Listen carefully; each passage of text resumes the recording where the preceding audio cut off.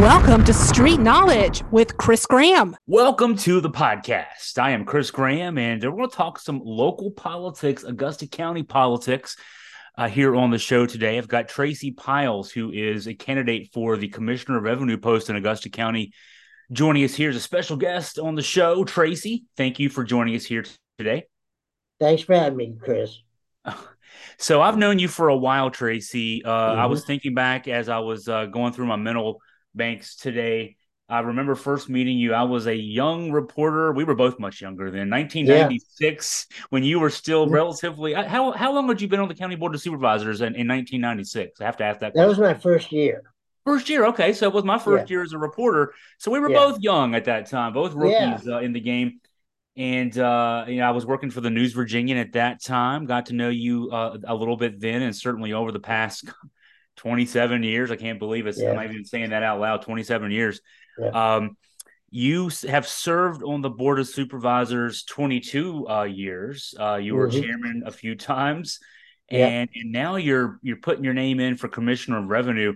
Got to ask, you've been doing this for so long and balancing so many things, family, jobs, the county, everything else. What made you want to do this and run for Commissioner of Revenue this year? Well, before I get into that, I will say that one of your first articles on me was with, we were talking to Stanton. Stanton was talking reversion, and you called me Fiery Pyles. And that was the first time somebody was kind of catching on to who I was. So I had insight as a young reporter, apparently. Yeah, you did a good job then. But no, you can't be in a job 22 years, local politics, and not keep up with it. And there's just been so much going on with the Board of Supervisors that has been disappointing to me that I wanted to get back in a place that I think I can be effective in bringing Board of Supervisors back to earth. I think some of the things that they're doing and the way they're doing them both are problematic. I've always been, I hope people realize, pretty much a numbers guy and very much concerned always with our tax rate. When I was on the board, our 58-cent tax rate never went above 58, but we did take it down on my insistence when we had a very bad reassessment in 2009, and we dropped it to 48 then. And I did vote to bring it back to 58 when we had a new assessment, but that was that. We never added a tax. We got rid of the car decal during my time, but it was always important to me that we lived with the same parameters throughout that our people were living with. When you have a certain tax rate set and it's been successful a number of years, you get your growth by improvement in the economy of the community. And that has worked very well for us. Whenever there's cost increases, you get money. There is the assessments that come, now it's 5 years in between where we catch up with inflation, if you will, doing that. So that was always, I thought, what was fair to our constituents and worked well for the county. There wasn't anything we really missed during my time. We built schools, parks, libraries, rural rustic roads, Life Corps Drive. We did a lot of good things. But immediately after my leaving, they started raising taxes. They raised real estate 5 cents. They increased car tax 10 cents. They increased meals and lodging 50%. They added a new cigarette tax that we never had before. And when I was looking at their needs, not a single penny went to anything on the budget. It all went to excess. It all went to reserves. And that makes no sense to me. And when I tried to quiz them on it, I wasn't met with open arms. The first time I went in there and said, hey, you can afford to do the body cams for the police with all this extra money you had. And I was pointing out they were running more than $20 million in the black excess to what they needed. And at that point is when they said I should dress up like a monkey and join the protesters down at the sheriff's office. And then they called me a Pinocchio and a jackass, if I can say that. They put it in the paper. So I got fed up and I said, well, I started being more of a pain and trying to make the point that they're not being fair to our working people. We were going through COVID and they increased taxes. We were going through hyperinflation and we increased taxes. And for all of it to go for no good, nothing actually for the people made no sense. So I wondered what has really been their motivation.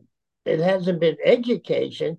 They've actually reneged on the formula that we had with the school board, the supervisors and them, twice when they had two tax increases. So the schools are getting around $3 million less than they should be receiving by formula.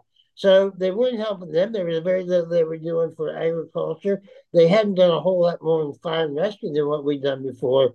So it was problematic. And then you find out that the more you ask, the harder it is to get information. So I felt like if I got into this position of Commissioner of Revenue, I could do some things that are important to hold their feet to the fire in some regards. I don't know other states. I've only lived in Virginia. I only studied Virginia closely, but we do have a very unique system here in Virginia in terms of how we do local government. We have a board of, in the counties, we have boards of supervisors, and cities have city councils. And then we separately elect constitutional officers, Commissioner of Revenue being one of those, sheriff, treasurer, circuit court clerk. And one issue I've had as a local government journalist covering this wide area for the 27 plus years that I have is it seems like in so many places those constitutional officers don't act independently. They don't seem to be. They seem to be just part of the government. It's almost like we just elect those people and pay them very nice salaries, and they don't really do the job we elect them to do, which is to be independent, checks and balance kind of arbiters. You've talked about this throughout your campaign for this position. How important is it that we do have an actual independent commissioner of revenue? Well, it is for checks and balance. And if you're the commissioner of revenue, you should be the one making the projections of how much revenue you're going to get in a succeeding year. I had asked early when I was going to take up this job, I went and met with Mrs. Shrewsbury and asked her how she did some things. And I was very surprised that she didn't get involved with it very much. To me, she should be, or she should have, or I will say, this is what we can expect. That is, say with the car tax, it was a particular problem. Every year, the board is not very successful in predicting what they're going to get on that or the other. And that comes from two causes. One is they want to under project. They want their estimates to be low. And the commissioner should be saying, well, you can set it where you like, but this is where it's going to be based upon what the assessments are and what the tax rate are. What I saw here, when I started doing some FOIA on them, I saw that the big burst in values that came up that Mrs. Shrewsbury didn't see until August of last year. I don't know whether she panicked or what, but she went and told the supervisors that instead of getting the 18.8 million they were expecting, it was going to be 23 million. Now, that was an increase. 18 was from 15 million the year before. So in 1 year, it was going to go from 15 to 23 million. So the board, they said, well, it's one thing to win an election, it's another to have a landslide. We were going to have a landslide in revenue. So she told them it was going to be 23 million. So Mr. Fitzgerald told her, well, what would it have to, how much would you have to decrease it to take it down to 21 million? Okay. So he told her what they wanted to do. Then she came back and said 8%. So then it's trumped up as if this is what Mrs. Shrewsbury was doing, when this is what the board was doing. When I looked at other localities, what they were doing, those commissioner revenues were looking at, okay, the board had predicted, as I got to say, 18.8 million. Then they said, okay, if we reduce the assessment by 25%, we'll come in exactly that, a perfect relationship between projection and actual. That makes sense to do that, to be fair to the people and give you everything the board said they needed. But the board wasn't happy with just going up 2 or 3 million on 15. They wanted to go up 5 million, all right, 4 or 5 million. That's the kind of thing where the commissioner doesn't have to do anything outlandish, but they should do what they think is right. If they're going to reduce the ratio, they should have taken it down to 18. But to say and make it look like they were reducing our taxes, they weren't. They weren't taking quite as much as they could have, but they're already taking an outrageous increase. Okay, so I think that the board shouldn't be involved with that, but that if I'm Commissioner of Revenue, I will do a projection, an official projection from the office to say, this is what we expect to get in meals, lodging, personal property, vehicle, and all that. Because the excess that she has allowed for them to say that's being generated has allowed them to say they can't afford something. Last year, or was it this year, they said we will add 1% tax rate to pay for body cams. And then they said, well, we don't want to add that. Well, they never needed to do that. They have, when I'm just looking at the numbers, and what they projected this year in those two categories will be underestimated by $4 million. So you need a commissioner of revenue who's going to say, no, this is what it's going to be. They can make it something else. But if they do, they should explain to the people why they're not using the commissioner's numbers. And then when the actual come in, and I'm very comfortable, I'll be able to give them projections that'll be far closer to reality than theirs, they'll have to explain themselves. So I would think it would be only 1 year.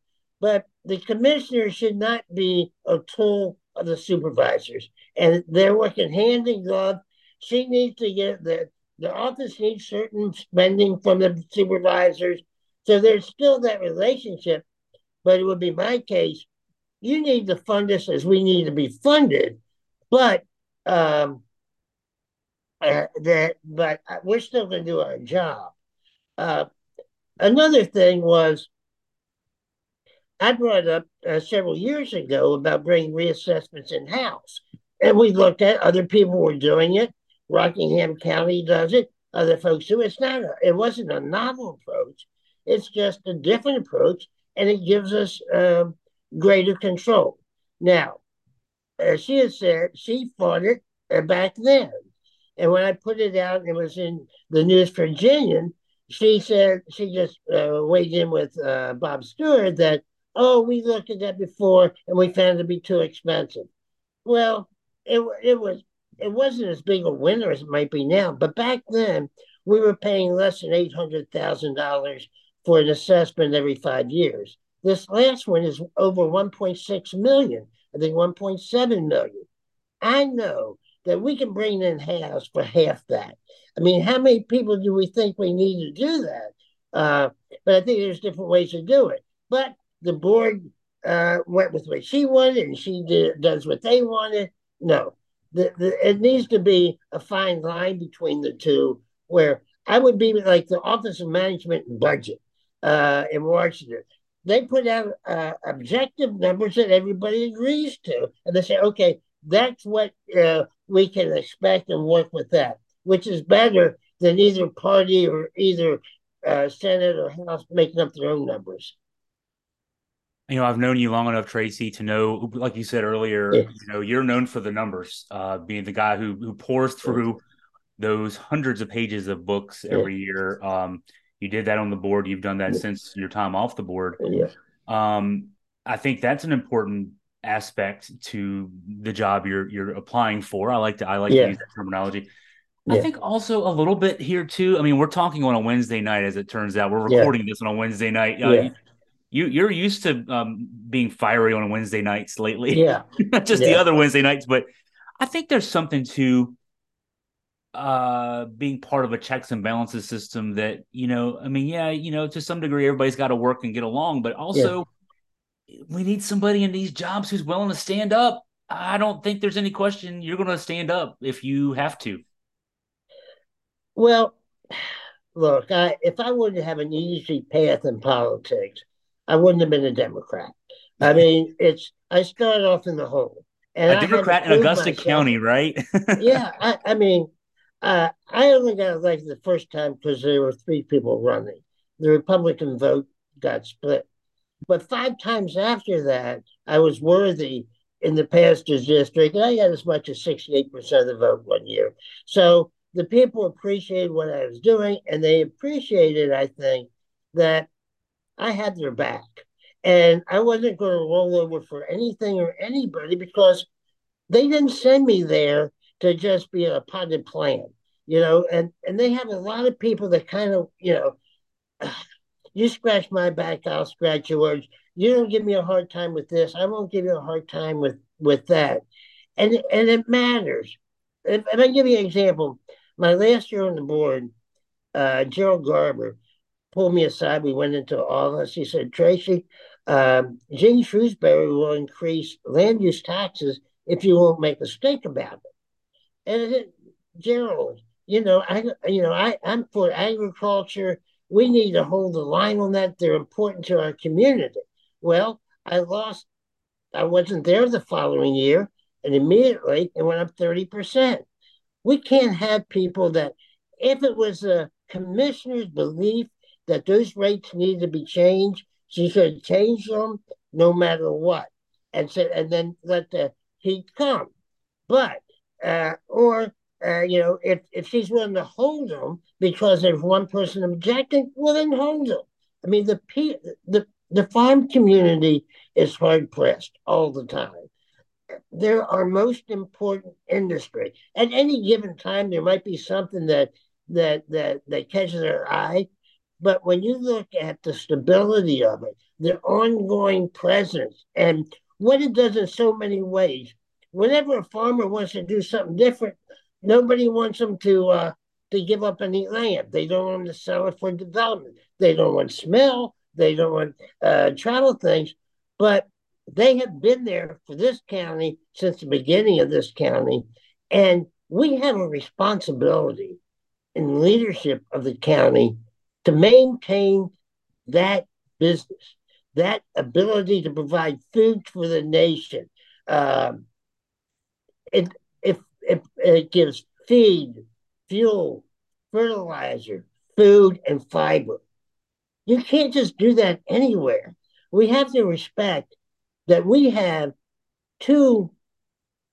our mountain ranges both hold vast amounts of water, okay? So we're in a great area for water. And what the farmers have done, you read about generational farming all the time.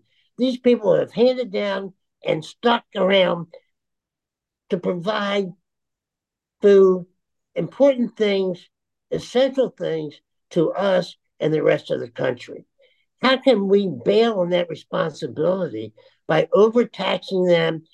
And we take away so many of their rights that we have to give them something. I mean, if they want to develop, if they want to sell off land, that could be a problem. If they want to do, solar energy, well, my goodness, that is a great revenue source for our farmers, which doesn't necessarily stop the agriculture. There's a lot of good things going on, cohabitating, if you will, agriculture and solar energy. I've looked at it many times, and my nephew is a executive director of Virginia Cattlemen's Association, and I talked to him about it. What can we do better to keep farming viable and keep things and help them out without destroying what we have? You mentioned you're a Democrat. I'm a Democrat too. Yeah. You're an Augusta County native. I'm an Augusta County native as well. We've Yeah. both lived here for as long as we've been on the Yeah. earth. So there's Yeah. that aspect of things.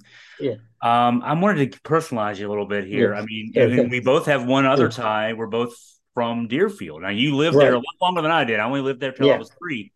But how how did how did growing up in the western part of the county and in Augusta County in general shape how I mean, because I think when people hear the word Democrat, they think of certain things, and God, I'm not apologizing for being a Democrat, but they think of certain things, and you also, I mean, you're a toe the line guy. You're talking about the Yeah. numbers, and let's make sure Yeah. if we're going to spend money, let's spend it right. So Right. you're not one of the a national Democrat. Yeah. You're a county, you're a Yeah. Deerfield Democrat. Talk about Yeah. how growing up here and living here all your life shaped you. Well, you have to remember that back in that time in the 60s, long before you, um, Not as Virginia long was as you one. think. Yeah. It was the bird machine. They controlled everything. As monopolistic as Republicans are today here, Democrats were back then. Okay. So there was that. My father was a union man. And, you know, uh, my childhood was, not having a lot. I mean, we not insufficient, but not having a lot. But we had a very free life out there. We were like uh, feral children. They opened the door in the morning, and when the lights came on, if we didn't have, we had a few lights. Yeah, well, we had to be home, but all the land was like for everybody. You could cross a fence, go across the Shinneberries or the Becks or whomever, and you didn't get shot or yelled at. We lived, we camped out at the river, and we had dogs running in the street. We had chickens in the street. The Burgundians had chickens at the corner of 600 and 629, and sometimes you had to slow up for the chickens. But it was frugality. You raised some eggs, you did had some chickens, you did some things. But the other part of it was the Baptist church. At that time, when you went to the Baptist church, they used to step on your toes and try to make you be a better person.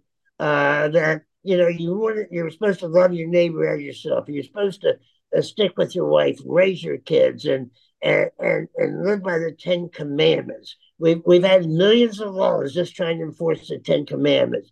But I came out of that with a great sense of empathy for the other guy, and it only grew as I got older, and my heart was for the people that had less.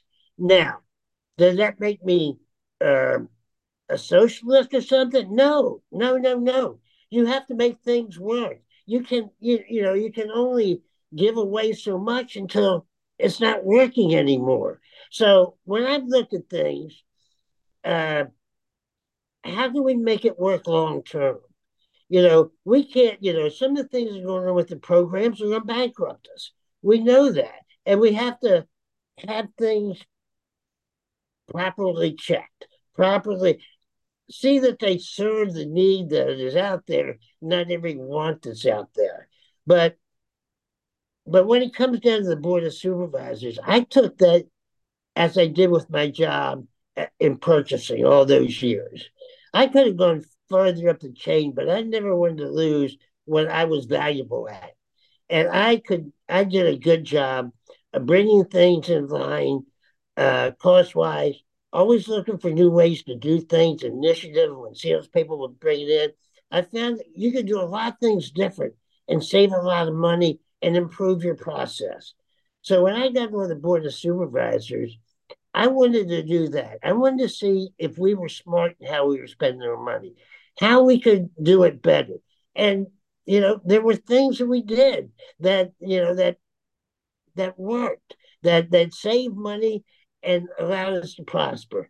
I think what we did with schools was the right thing to do. We built them up. You have to do the things that have to be done, and sometimes I got from both sides at times for schools. There were some things I was doing too much.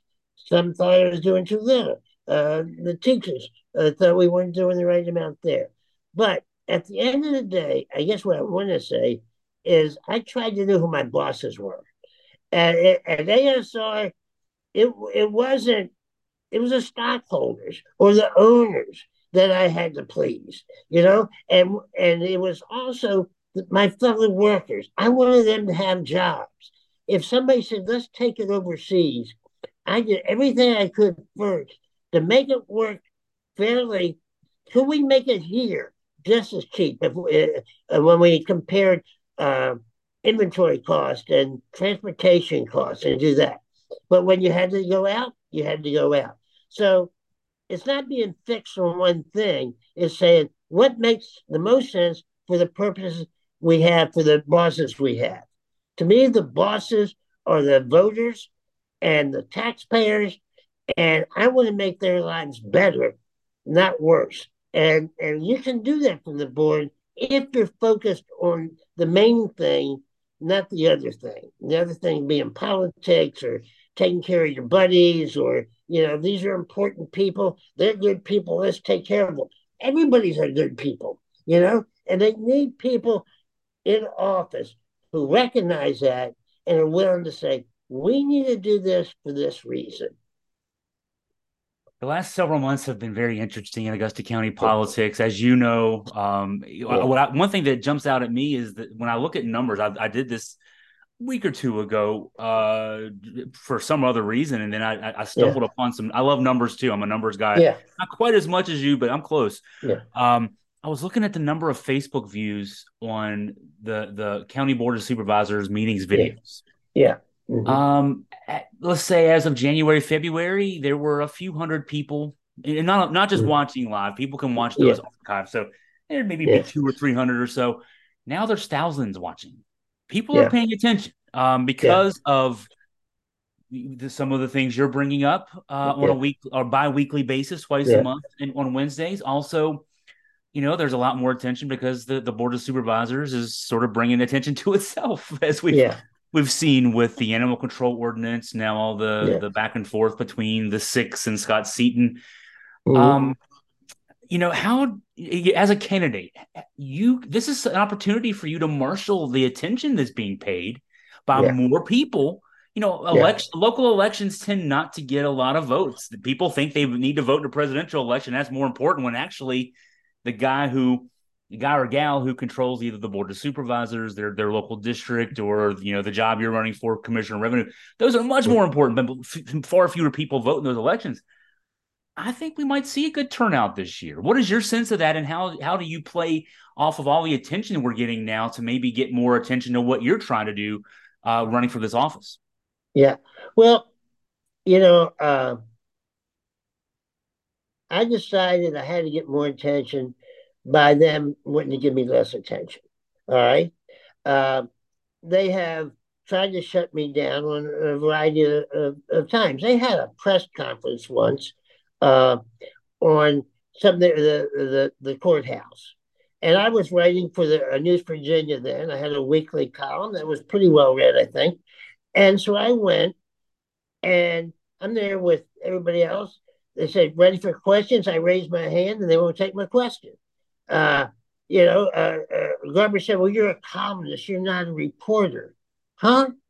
And constitutionally, there's no difference when you think about the things that made this country. They weren't from reporters. They were Federalist Papers and other things that came out and defined things by opinions from Madison and Jay and Hamilton, things that went out there. So they did that. They once reneged, sent back a Freedom of Information request on what they did with Chief Holloway when they fired him. And I said, I want to know how much money you paid him to leave. And they said, personnel, you can't get it. I went to the FOIA people, and they said no. They gave me the Supreme Court ruling where that had to be. So I got that information, but they have done a lot of things of hiding what they're doing. When they bought that, they call it a heavy squad. It was a piece of equipment for $1.7 million. By the Code of Virginia, that had to have a public hearing because it was over 1% of the county budget. But they didn't have a public hearing. And if you read the minutes of that meeting, you'll say where Slavin says, well, this is important, but we got to just listen to the people or staff. Okay. When you're going to spend $1.7 million of the county taxpayers' money, you ought to invite them in and get their opinions. They might have had some questions. Only one bidder. And they said, well, we tried everywhere. We'll wait and try again and get something right. Or how are you going to pay for it? Is it going to be right away? Are you going to put a reserve on things? Do we really need it? I had somebody very, very smart on fire and rescue and said that wasn't something we needed. And I'm sure when you look at this county, we need more smaller things than one big thing. We need to have a lot of ambulances and fire trucks and tanker trucks to get the water out. We're a big county. We can't have a central fire station because we wouldn't get to places on time. They did that without public notice. This thing that they did with the changing of the assessment to 92%, it was in fact a tax increase from what the budget said, 18, it was taking it up to like 21 million. Okay. By rule, you have to go by the original budget. And they were increasing the original budget by more than 1%. So again, they violated the Code of Virginia. And I see over and over again, they try to take care of things on the low down. Now, the little things they put out, oh, we're going to spend this much, it's going to come out of this account code, but the big thing, they don't. So I see that, and I just, I was there 22 years. I know how things work, and I know when they're not working. So it was important to me after they embarrassed me by calling me names and doing this. Well, okay, I can play it as well as I can, but that's when then they started squelching opinion. They dialed it back. Well, you can only have this many minutes, 3 minutes, and 5 minutes, because Garber says anything that happens after 11 o'clock, any decision made after 11 o'clock is going to be a bad decision. Well, they're making bad decisions at 7 o'clock. So it's not a time thing. It's an energy thing. Start the meetings earlier, whatever it takes. But here's where they go wrong. They're spending, I think, up to $100,000 a year for a communication manager in her office. That's to get their information out.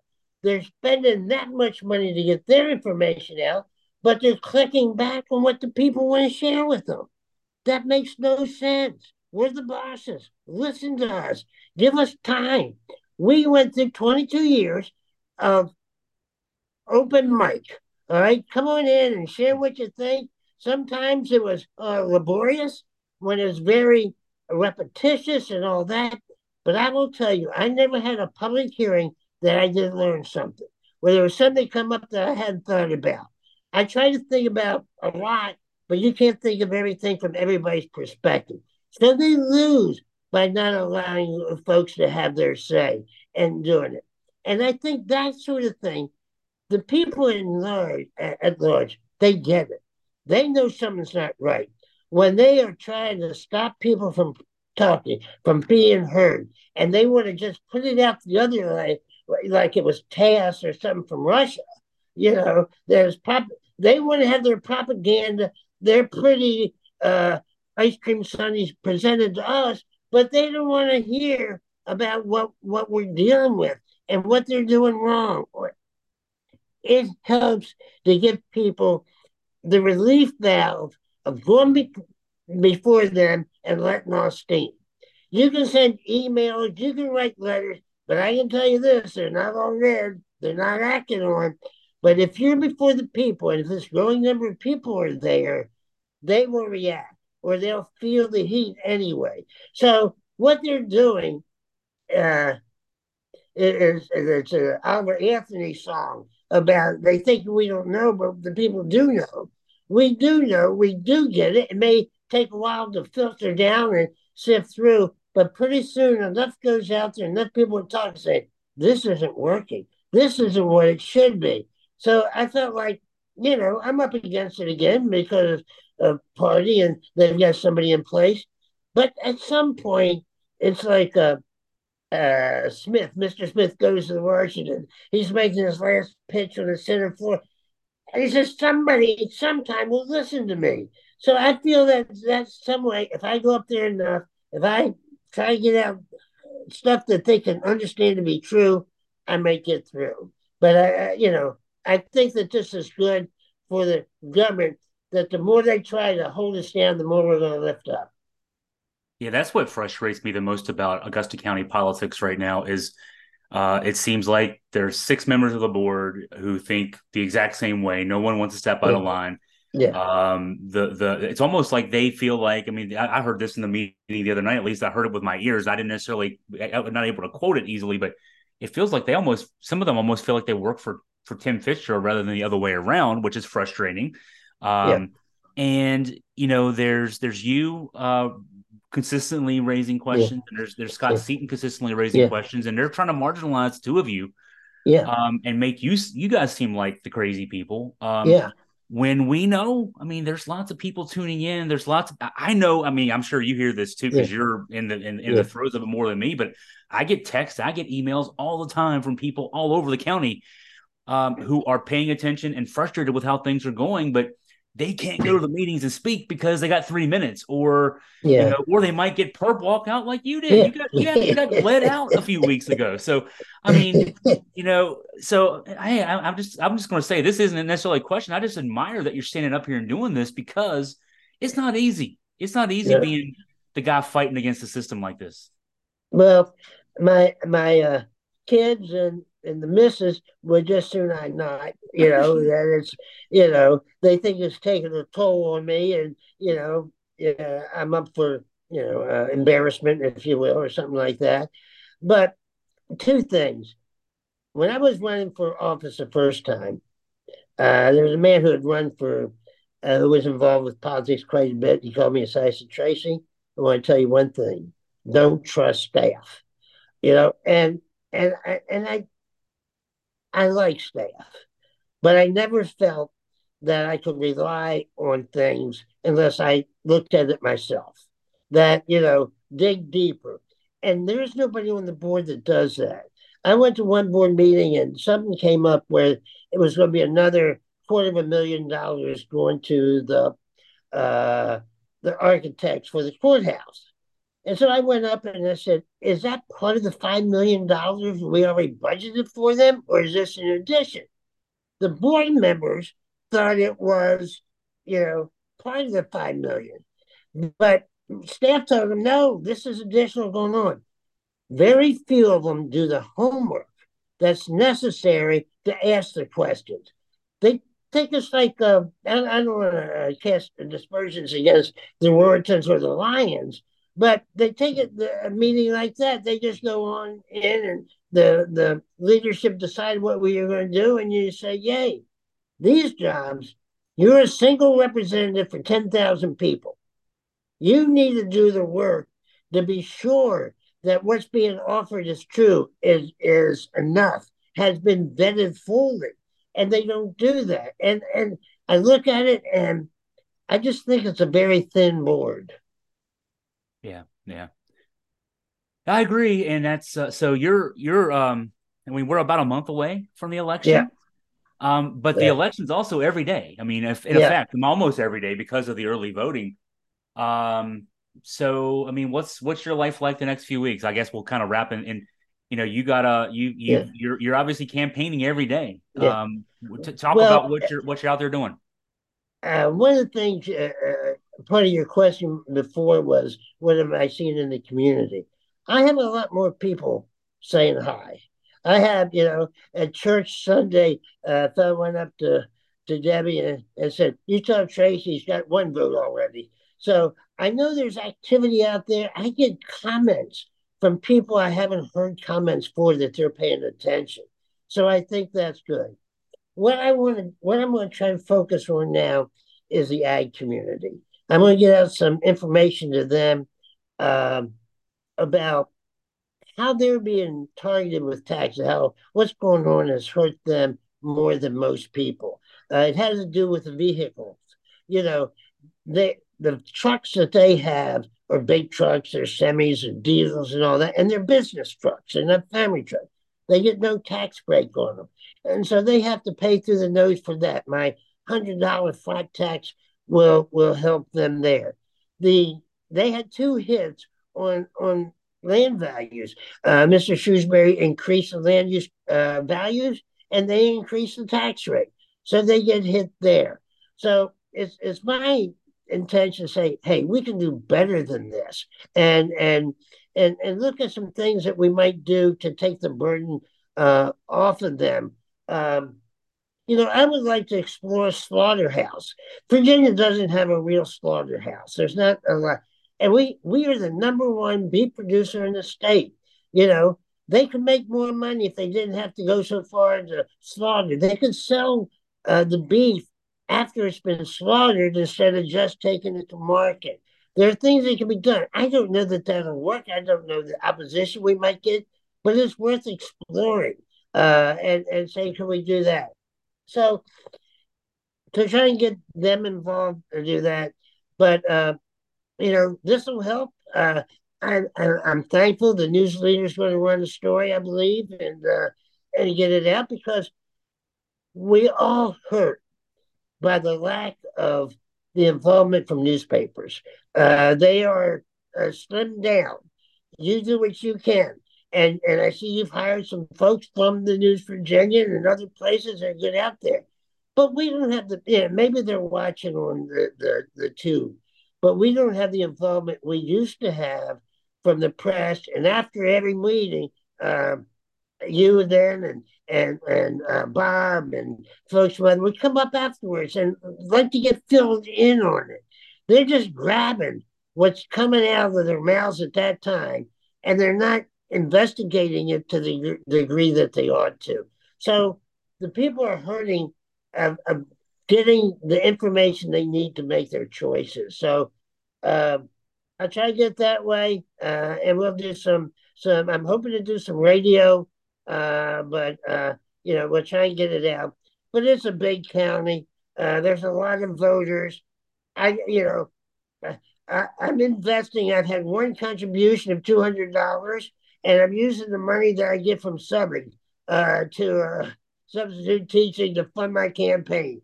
So I got to use a lot of public stuff like you doing this and the other. And I make a couple more appearances at the Board of Supervisors meeting to get my 3 minutes worth. We have now come literally full circle, Tracy. I was telling you earlier in the podcast about how I remembered the first time I met you was in 1996. Yeah. There's no way you'd remember this, but it was memorable to me. I first met you and talked with you at a Central Shenandoah Planning District Commission meeting. Okay.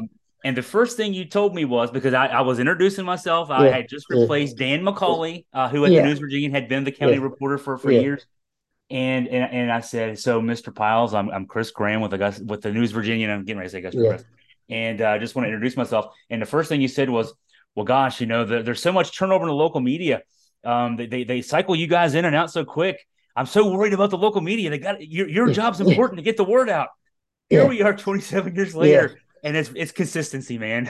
It's what's made it work. It was those pamphlets in 1775 that made a difference. It's people would show up at the courthouse and look at the public notices, but now it's not the same.